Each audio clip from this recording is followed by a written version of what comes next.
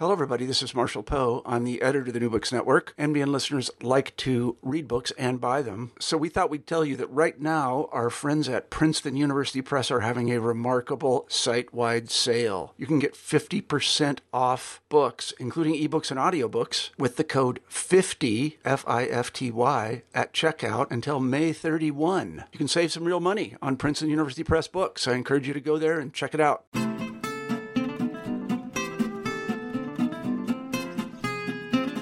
Welcome to New Books in Fantasy and Adventure, a podcast channel on the New Books Network. Today we'll be talking with Melissa Albert about the Hazelwood. This is your host, Gabrielle Matthew, author of the historical fantasy Falcon series. Melissa Albert is the founding editor of Barnes & Noble Teen Blog. She has written for McSweeney's, Time Out Chicago, MTV, and more. Melissa is from Illinois and lives in Brooklyn, New York. The Hazelwood is her first novel. You can follow Melissa on Twitter at Mimi_Albert, and that's all written small case, or on Instagram, Melissa Albert Author, and that's all together. Before I welcome Melissa on the show, I'd like to share my review of her novel, followed by a short reading. The Hazelwood is a shivery delight, like a dazzling vintage ball gown of paisley silk slithering down over your head. Reading it is like drowning in musk rose petals and damson wine. It begins in an almost conventional manner with a missing person mystery. Alice and her mother, Ella, live a peripatetic existence which takes them from Nacogdoches, Texas, to Brooklyn, New York. Alice copes with the frequent moves by becoming a loner, although she feels a fierce loyalty to her mother and curiosity about her grandmother, a mysterious, reclusive writer of fairy tales. When Ella meets and marries Harold, Alice and she stay still long enough for her past to catch up with them. One day Ella disappears, abducted in front of Harold. This is no ordinary kidnapping, though, as Alice and her friend Finch soon find out. Their search for Ella takes them deeper and deeper into another reality, and the secrets of Alice's origin, and things start to get really weird. Now for a short reading, we'll be starting on page 1. Chapter 1. My mother was raised on fairy tales, but I was raised on highways. My first memory is the smell of hot pavement and the sky through the sunroof, whipping by in a river of blue. My mom tells me that's impossible. Our car doesn't have a sunroof. But I can still close my eyes and see it, so I'm holding on to it. We've crossed the country 100 times in our beater car that smells like French fries and stale coffee and plasticky strawberries from the day I fed my Tinkerbell lipstick into the slats of the heater vent. We stayed in so many places, with so many people, that I never really learned the concept of stranger danger. Which is why, when I was 6 years old, I got into an old blue Buick with a red-headed man I'd never met, and drove with him for 14 hours straight, plus 2 stops for bathroom breaks and 1 for pancakes. Before the cops pulled us over, tipped off by a waitress who recognized my description from the radio. By then, I'd figured out the man wasn't who he said he was, a friend of my grandmother, Altea, taking me to see her. Altea was already secluded in her big house then, and I'd never met her. She had no friends, just fans, and my mother told me that's what the man was. A fan who wanted to use me to get to my grandma. After they determined I hadn't been assaulted, after the red-headed man was identified as a drifter who'd stolen a car a few miles from the place we were staying in Utah, my mother decided we'd never talk about it again. She didn't want to hear it when I told her the man was kind, that he told me stories, and had a warm laugh that made me believe Deep in my 6-year-old's heart, he was actually my father come to claim me. She'd been shown a red-headed man in custody through a one-way mirror and swore she'd never seen him before. For a few years, I'd persisted in believing he was my dad. When we left Utah after his arrest to live for a few months in an artist's retreat outside of Tempe, I worried he wouldn't be able to find me again. He never did. By the time I turned 9, I'd recognized my secret belief for what it was, a child's fantasy. I folded it away like I did all the things I didn't need. Old toys, bedtime superstitions, clothes that didn't fit. My mom and I lived like vagrants, staying with friends till our welcome wore through at the elbows, perching in precarious places, then moving on. We didn't have the luxury of being nostalgic. We didn't have a chance to stand still until the year I turned 17 and Althea died in the Hazelwood. Today I've got Melissa Albert on the show, and we'll be talking about The Hazelwood. Hi, thanks so much for having me. Certainly, my pleasure. So we'll start off with the questions about Alice, our heroine, and her mother, Ella. They're more like best friends than mother and daughter. At the beginning of the book, Alice feels like Ella needs her and depends on her. Do those views evolve over the course of the story? I really think they do, because I'd say like so many young people, certainly like me as a teenager, Alice, even more so than most, doesn't have a full understanding of what Ella is up against. Not only is she a single mom, but her situation with Alice is very unusual. And I'm not going to spoil too much of it here.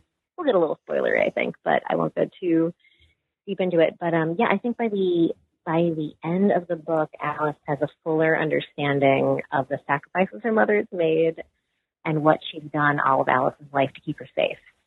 And that absolutely changes the terms of Alice's understanding of her mother's strengths and kind of the terms of their bond. Mm-hmm. And some readers were critical of Alice. She comes across as sharp-tongued and defensive, but it seemed to me the premise of Alice's origin, which is revealed later in the book, demands that Alice be unlikable. Do you agree?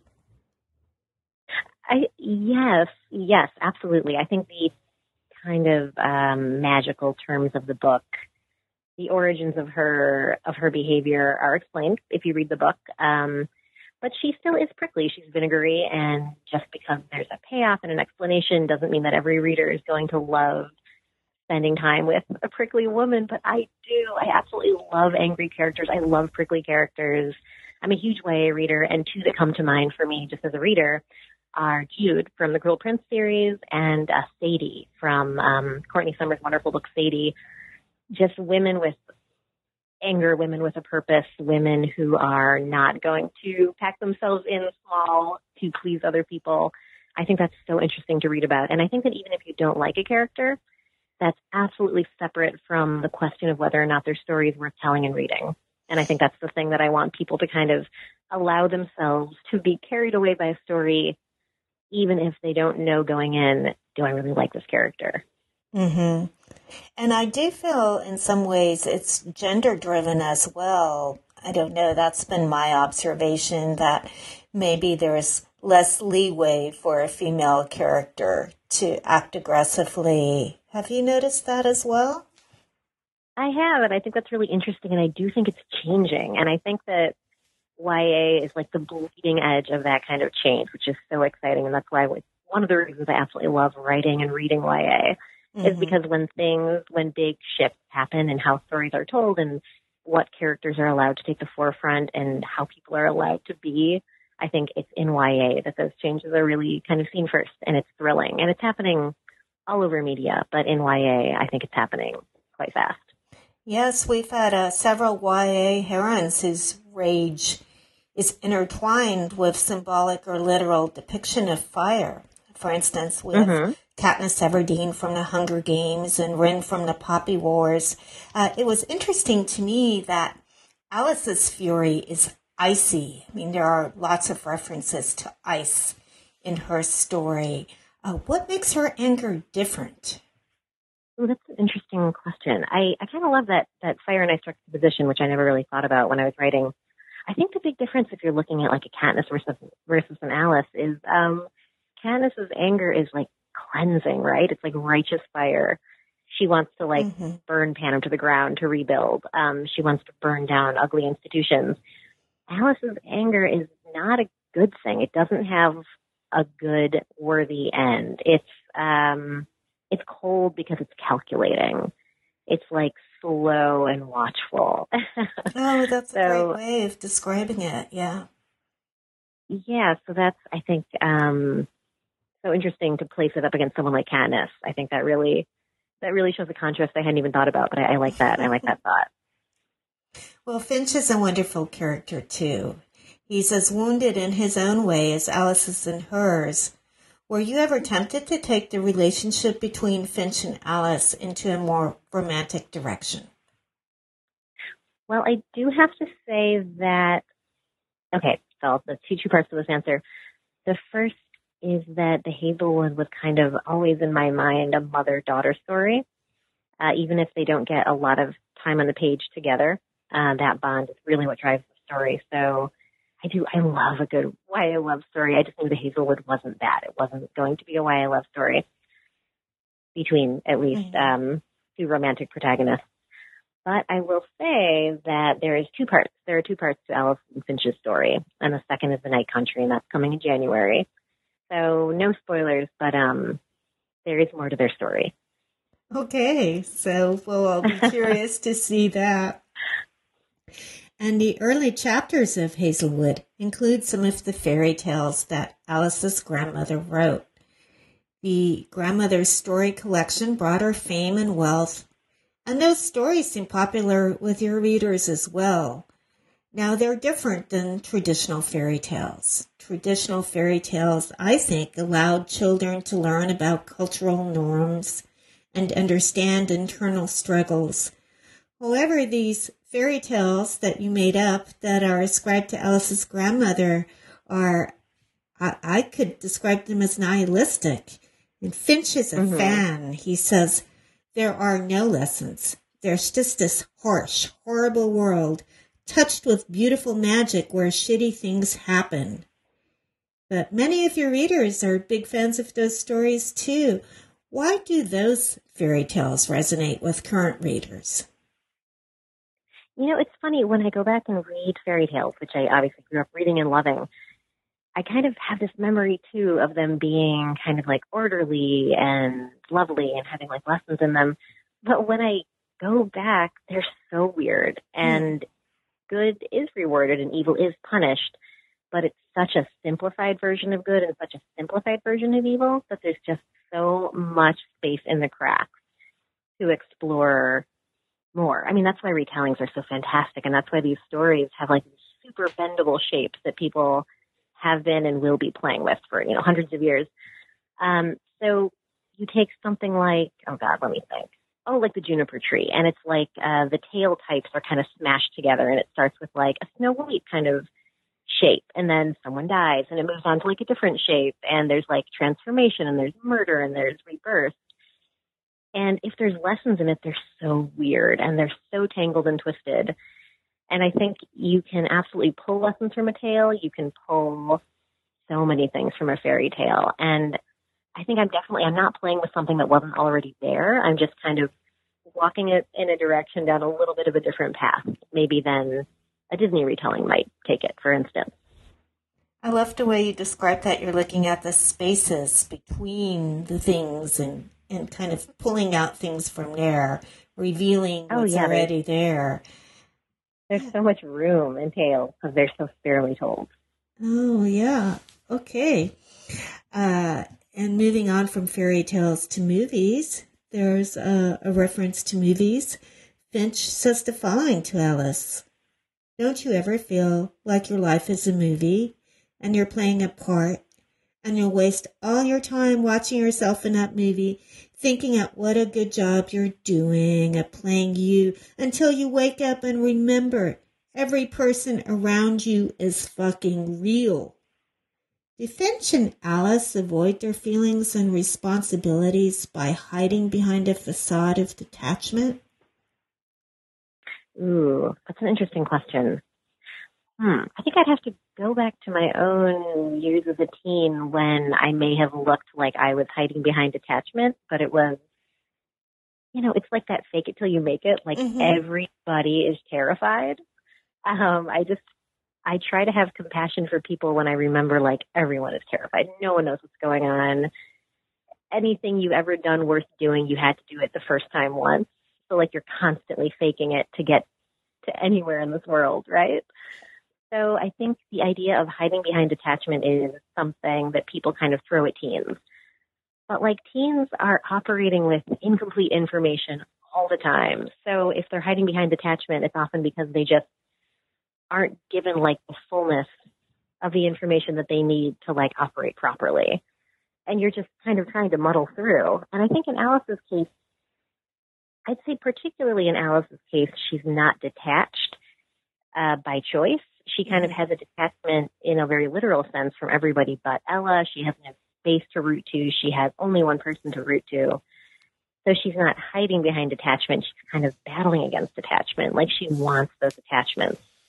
And then in Finch's case, he has his griefs, he has his rage, and he's kind of covering them up with an easier facade. And that's like an easier way for him to move through the world is by like pasting a smile on top of difficult things.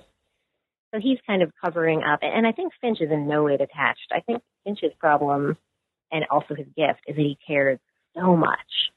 And he cares maybe, and I don't want to say spoilers, but maybe too much about the wrong things at times. And it gets him into trouble.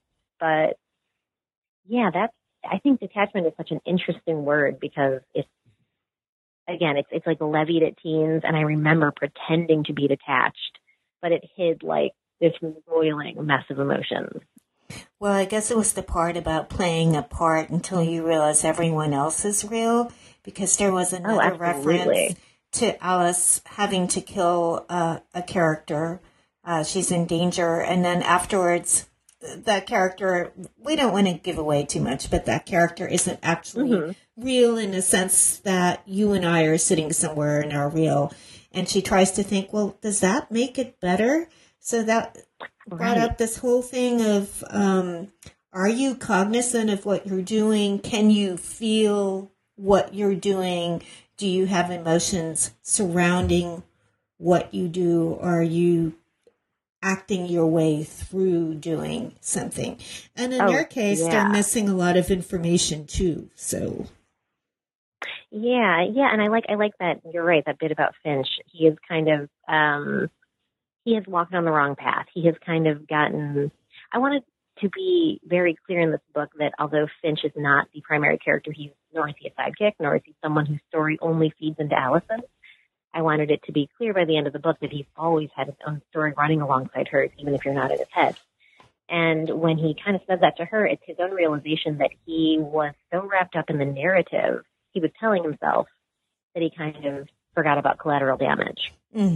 Yes, and in where that takes place in the book, that comes out pretty quickly afterwards, that Finch has made some decisions without taking into account the way everyone can be hurt.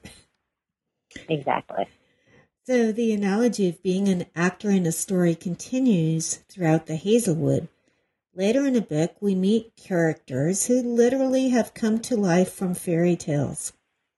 In keeping with the darkness of those fairy tale stories, those characters often act out in violent ways. And I thought that was really interesting because in real life, people develop personal narratives for themselves and they act accordingly.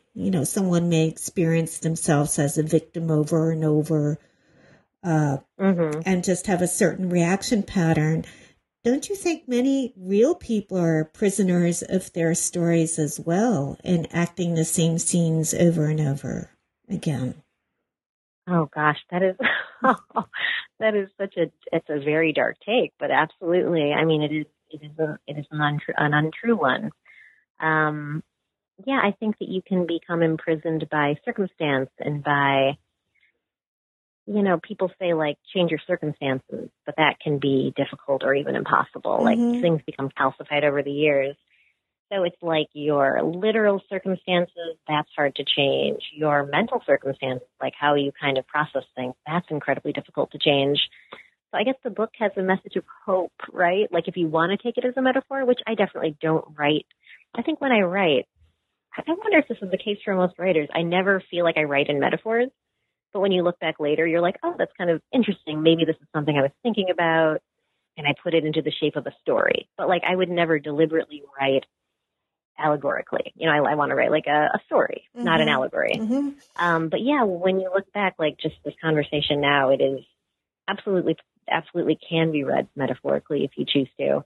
And then you can walk away with a message of hope that you could find a way to pick at a part of your life that doesn't make you happy. Like there are escape routes, right? Big Right. and small. You can like break you can out. find those escape routes. Yeah. I think especially once you realize that you are telling yourself a story about your life. And Right. that it is and you can get some distance from it and say, this is a story.